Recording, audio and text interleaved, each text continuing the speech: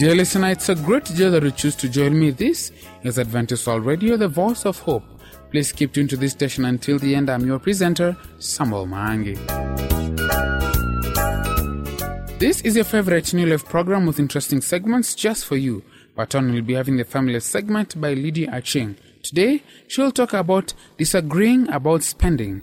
Thereafter, I'll be having the Bible segment by Pastor Paul Wahonya. Today's topic is about the unknown depth of sin. Before that, here's a song John Nyote Tumuimbie by Golden Gate Choir.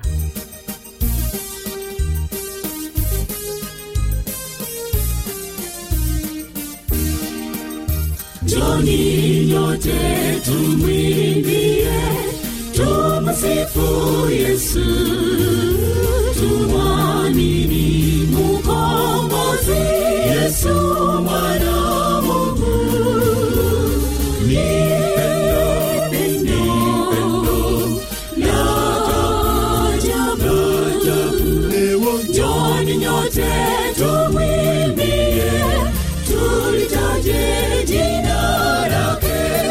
Ni Yesu, ni Yesu.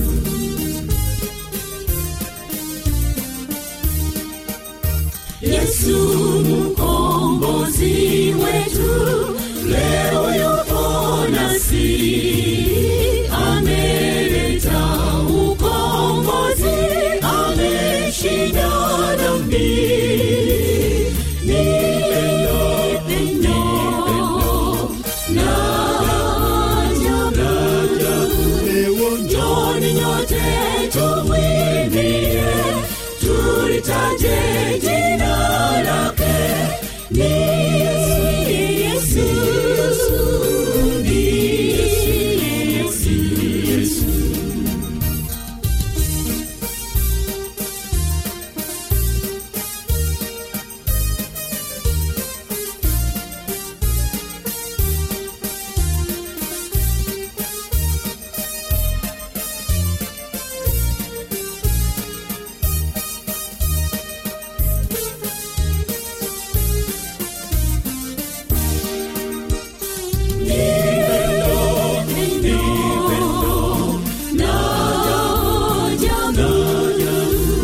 Njoni nyote tumwimbie, tulitaje jina lake. Ni Yesu, ni Yesu.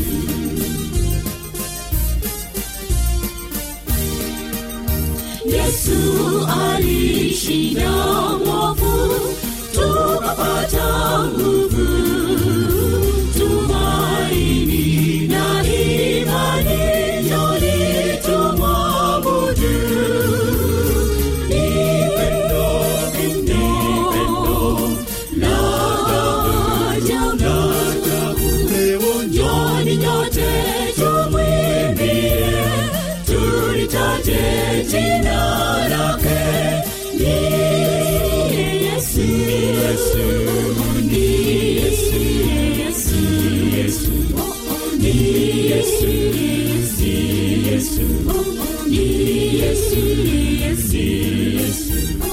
ni Yesu. I hope that you've been blessed with that lovely song. Thank you for staying tuned. Let us now prepare to listen to Lydia Aching. Karibu.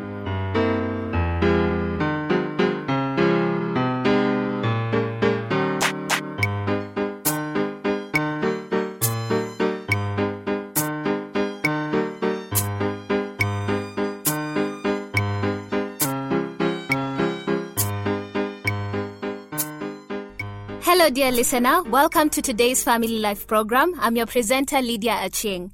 Today, we're going to talk about disagreeing about spending. Do you find that you and your spouse disagree about how you should spend money? If you find you do, you're in the same boat as millions, probably billions of couples. Everyone who is married will find areas of their lives where they disagree, and money is a common area. But that doesn't mean that you can't work as a marital team to find ways to agree on these issues as much as it is possible, unless you have a spouse who refuses to work as a team. The Bible says, As far as it is within you, be at peace with all men.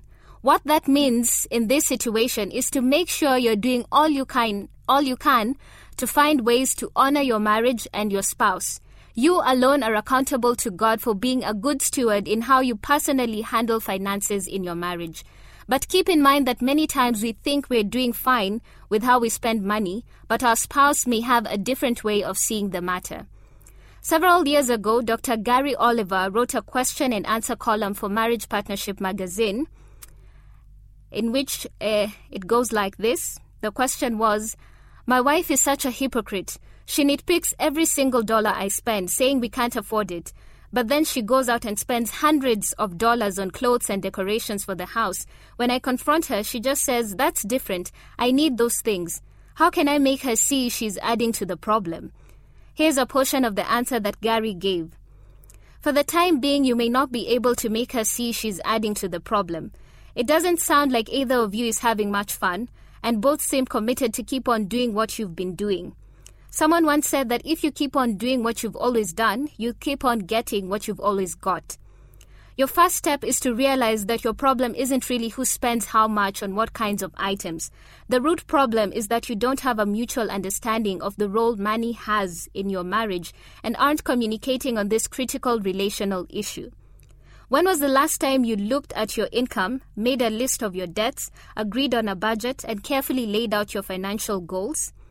Take stock of where you are. List your income and all your debts. Then talk about where you'd like to be in 2, 5, and 10 years.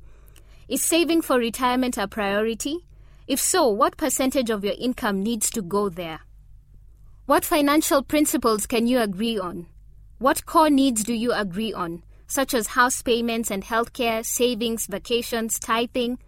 The above advice can be quite helpful if you find that you seem to continually disagree about how money is spent.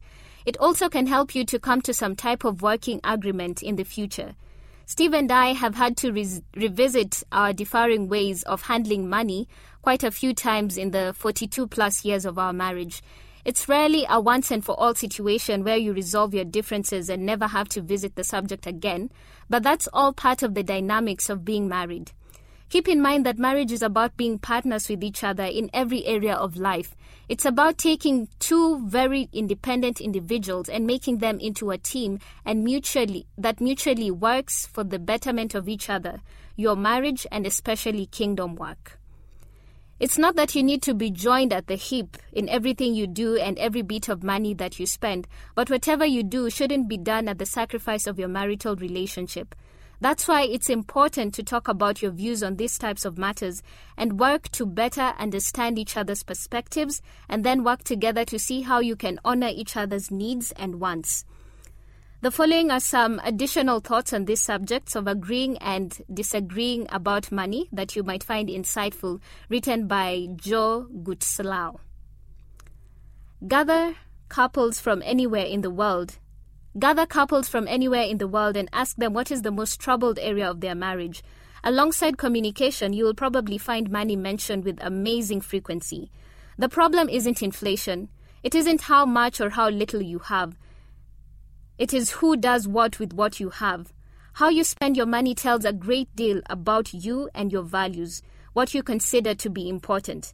Tell me how you spend your money, and I will tell you what you really value in life. Without even thinking about it, you are writing a family history week by week. No, not me, you may be thinking. I'm not writing anything. But you are.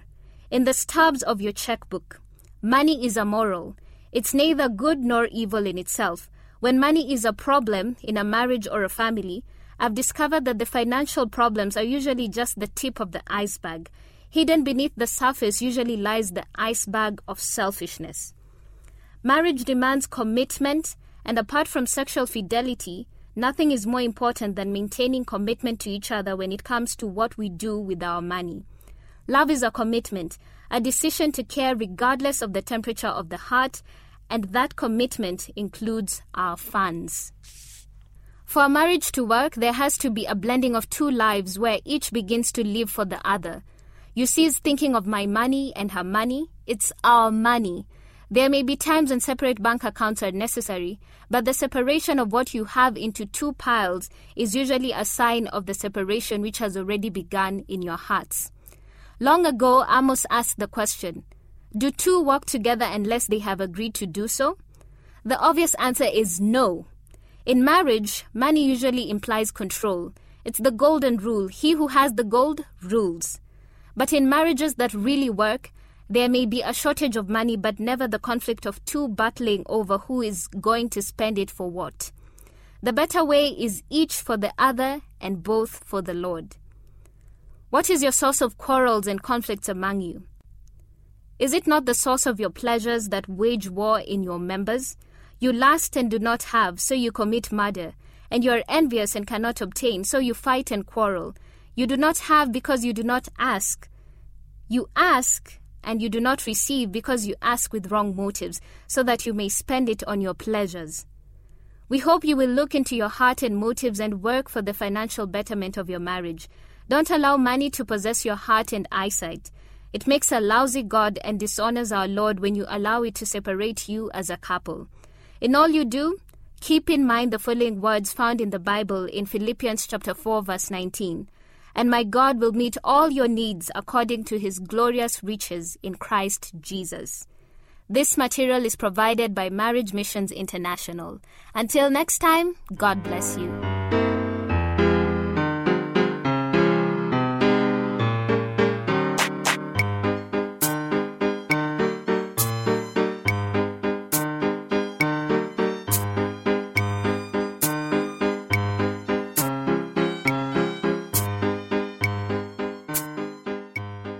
I hope that you've enjoyed that Family Life segment. This is the New Life program coming to you from Adventist World Radio, the voice of hope. Do not forget to send us your thoughts about this program to the producer, Adventist World Radio, P.O. Box 42276, code 00100, Nairobi, Kenya. Our email address is awrnairobi@ek.adventist.org. Let us now hear from Golden Gate Choir with the song, Yesu ni mchunga wangu.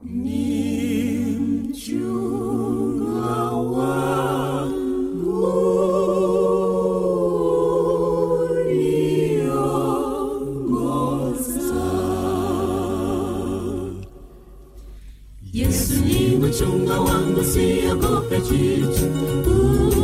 Uniongoza, unionyesha kijito cha maji mazuri, uongoza na roho yangu. Unipumzisha kando ya kijito, unisaidia nipo nipate nguvu. Unipumzisha kando ya kijito, unisaidia nipo nipate nguvu.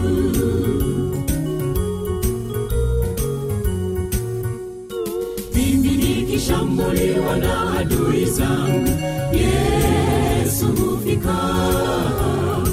Unipaka kichwa changu mafuta mazuri, ukijaza kikombe changu. Unipumzisha kando ya kijito, unisaidia nipo nipate nguvu. Unipumzisha kando ya kijito, unisaidia nipo nipate nguvu.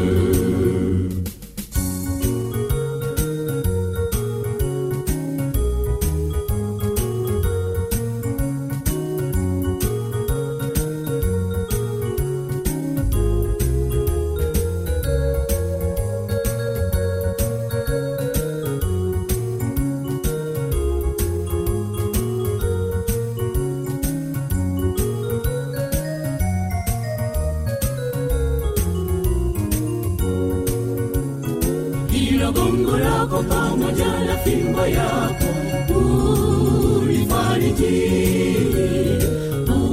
meza mbele ya adui zangu, roho yangu hupumzika. Unipumzisha kando ya kijito, unisaidia ndipo nipate nguvu. Unipumzisha kando ya kijito, unisaidia ndipo nipate nguvu. Ndipo nipate nguvu. Ndipo nipate nguvu. Ndipo nipate nguvu.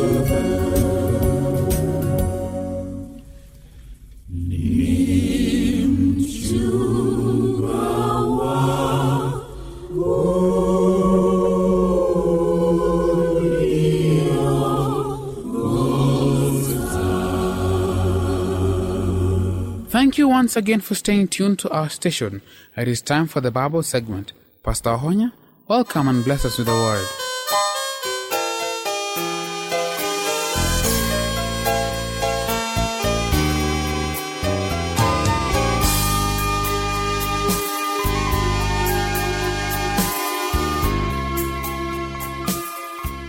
Dear listener, today we want to talk about the unknown depth of sin.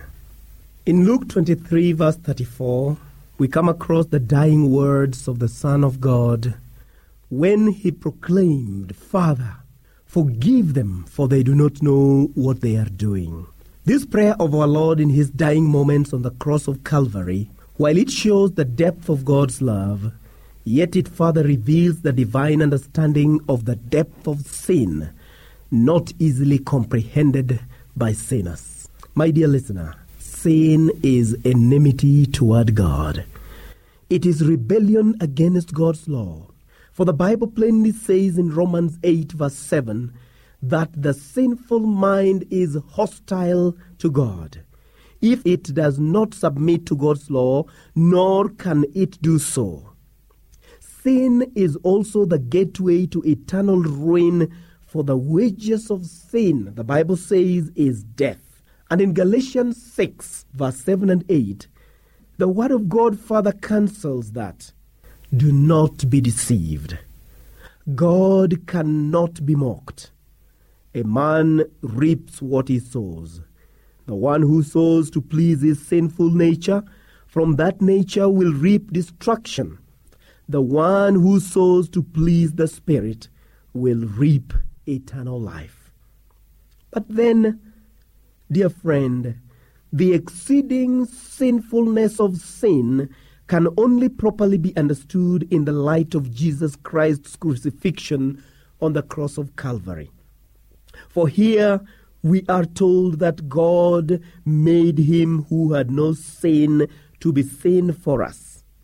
This simply means that God treated Christ as if he were a sinner, which of course he was not, for he was in all points tempted like as we are, yet without sin. He never committed sin in word, in thought, or in deed. Throughout the entire course of his life, he kept himself from sin in every way. Here on earth, dear listener, Jesus lived a holy, undefiled, and pure life. He was ever conscious of being in harmony with God's will. Yet God did not spare his only Son, but gave him for us all. You and I are quite different from Christ. For the Bible says that all have sinned and have fallen short of the glory of God.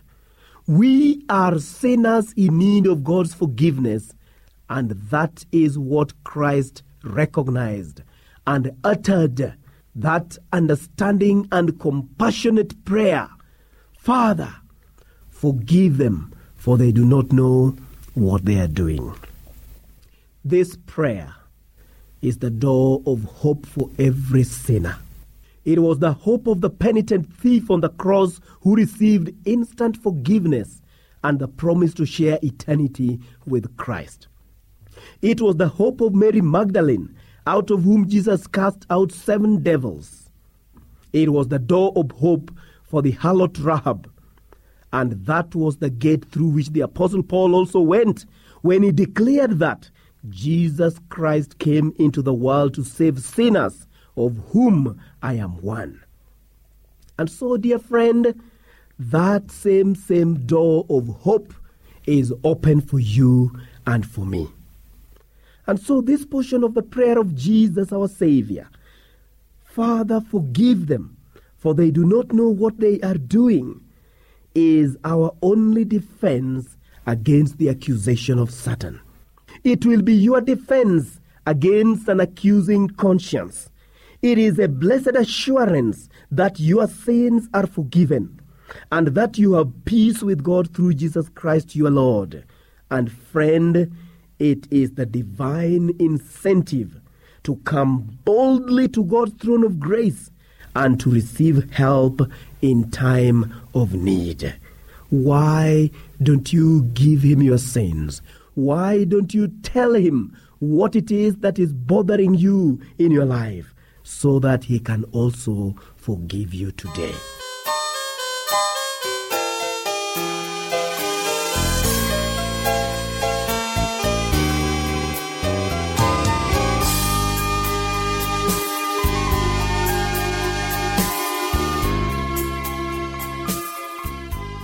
We are grateful for the time you have accorded us today. Let us meet right here at Adventist World Radio, the voice of hope. Don't forget to send us your views and comments to the producer, Adventist World Radio, P.O. Box 42276, code 00100, Nairobi, Kenya. You can also email us at awrnairobi@ek.adventist.org. I've been a presenter, Samuel Mag. Until then, stay safe, stay blessed.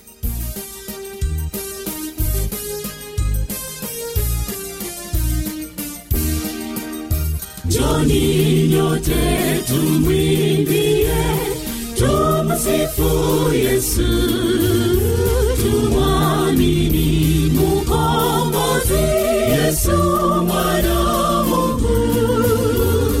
Ni pendo la ajabu.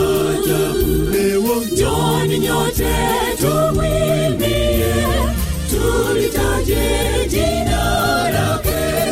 Ni Yesu, ni Yesu.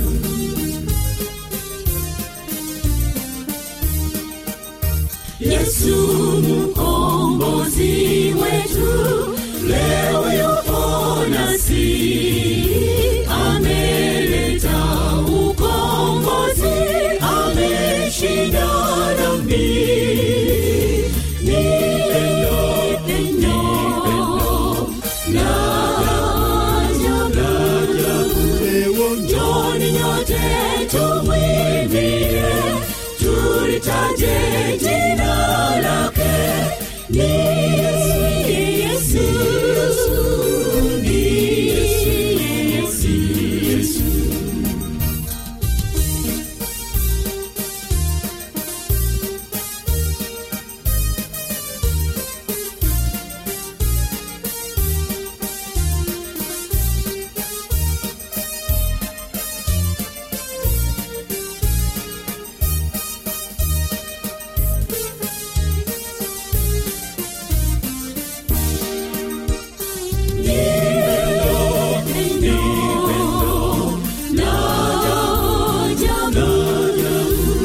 Njoni nyote tumwimbie, tulitaje jina lake.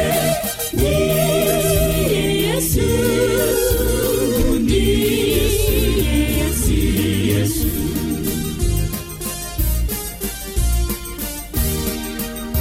Yesu alishinda mwovu, tukapata nguvu, tumaini na imani, njoni tumwabudu. Ni pendo la ajabu. Njoni nyote tumwimbie,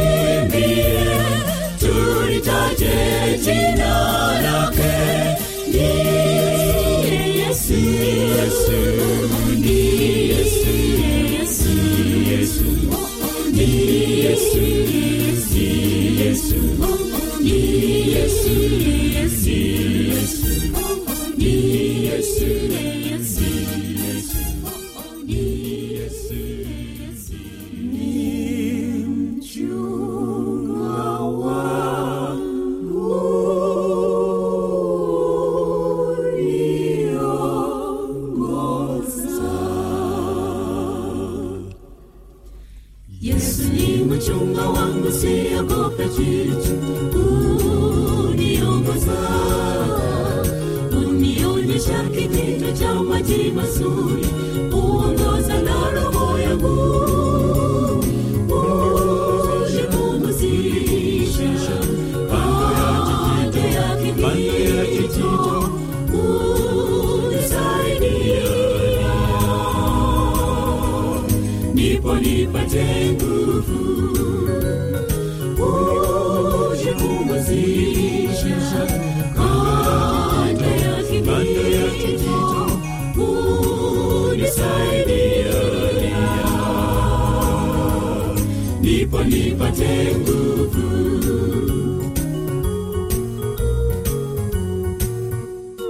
Mimi nikishambuliwa na adui zangu, Yesu hufika.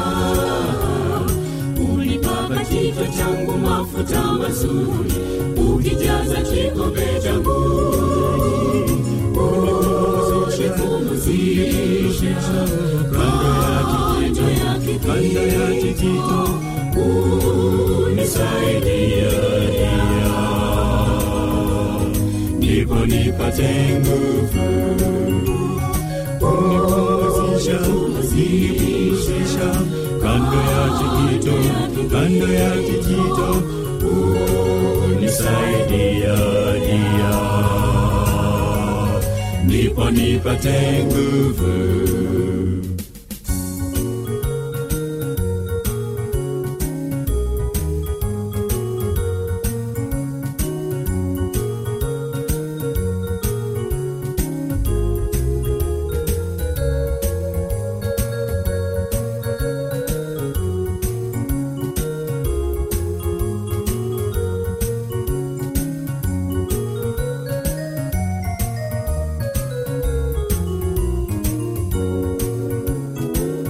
Gongo lako pamoja na fimbo yako unifariji. Uandaa meza mbele ya adui zangu, roho yangu hupumzika. Unipumzisha kando ya kijito, unisaidia nipo nipate nguvu. Unipumzisha kando ya kijito, unisaidia nipo nipate nguvu. Nipo nipate nguvu. Nipo nipate nguvu. Nipo nipate nguvu.